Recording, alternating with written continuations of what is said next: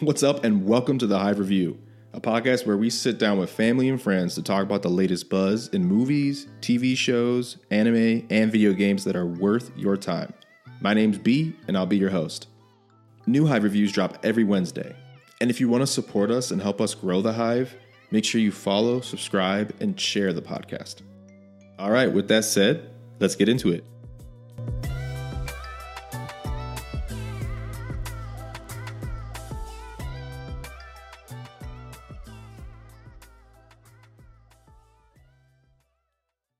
In this episode, I'm going to cover Argylle, the new spy action comedy film directed by Matthew Vaughn, the same director that has brought us Kick-Ass and The Kingsman in the past.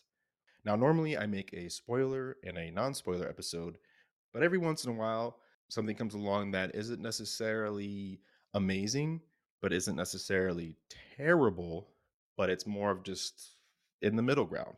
And for those, I'm going to make an exception and kind of combine both in one episode, since I don't think there's enough spoilage there worth warranting a separate episode. I'm not going to reveal any of the big major plot twists. There's really only one that is actually good and creative and deserving. The others are just kind of there because I think they decided that they needed to do more at the end. But I will just kind of generally go over the movie. So the description of Argylle is a reclusive author who writes espionage novels about a secret agent and a global spy syndicate realizes that the plot of the new book she's writing starts to mirror real-world events in real time. Now, I've seen this concept before in other movies, and so when you watch the trailer, if you're like me, that's not the part that really intrigued or interested me. For me, I saw the trailer, which is presented in a very colorful, crazy, out of this world way, but that also hints at having a mystery. And even in the marketing trailer, it mentions not to quote unquote let the cat out of the bag once you know the secret, once you've seen the movie. I understand what they were trying to say with the marketing.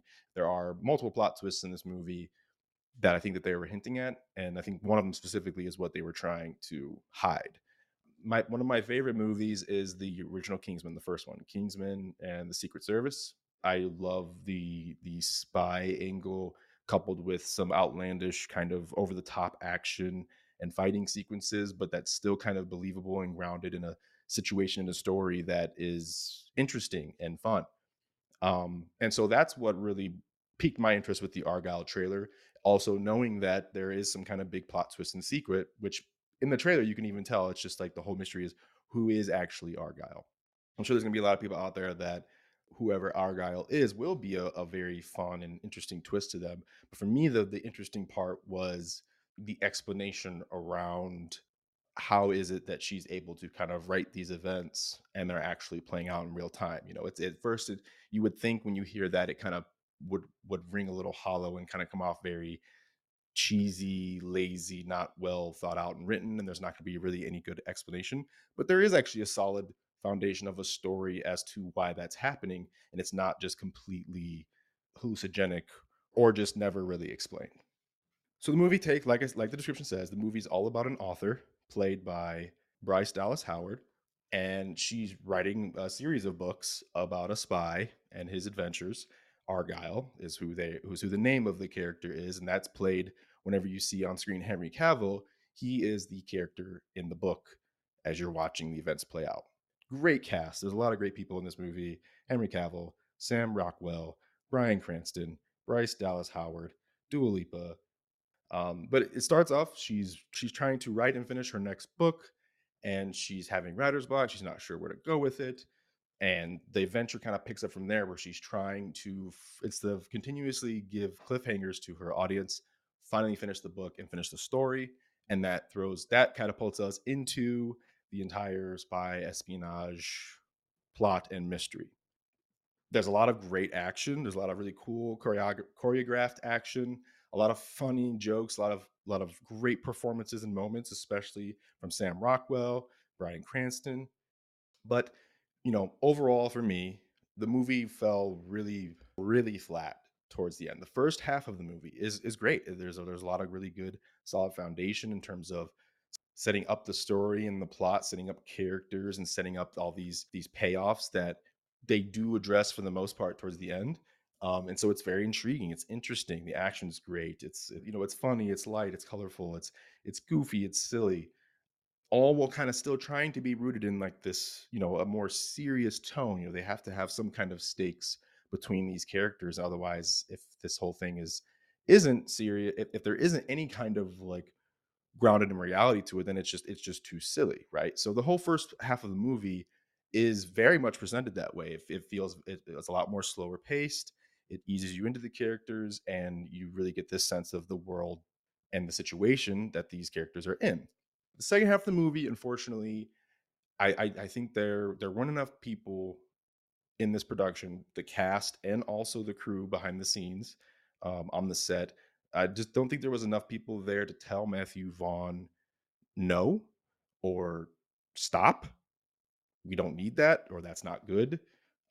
Because unfortunately, it just kind of devolves into a lot of completely ridiculous, completely over the top action scenes, but then also just moments of dialogue and exposition between characters that wasn't really there from the beginning, but it starts to come out of nowhere, and some of it is actually, it's not smart at all. Like I said, the whole first half of this movie is comes off as being smart and witty and that it's capable. The second half just kind of shows that it wasn't capable or smart at all.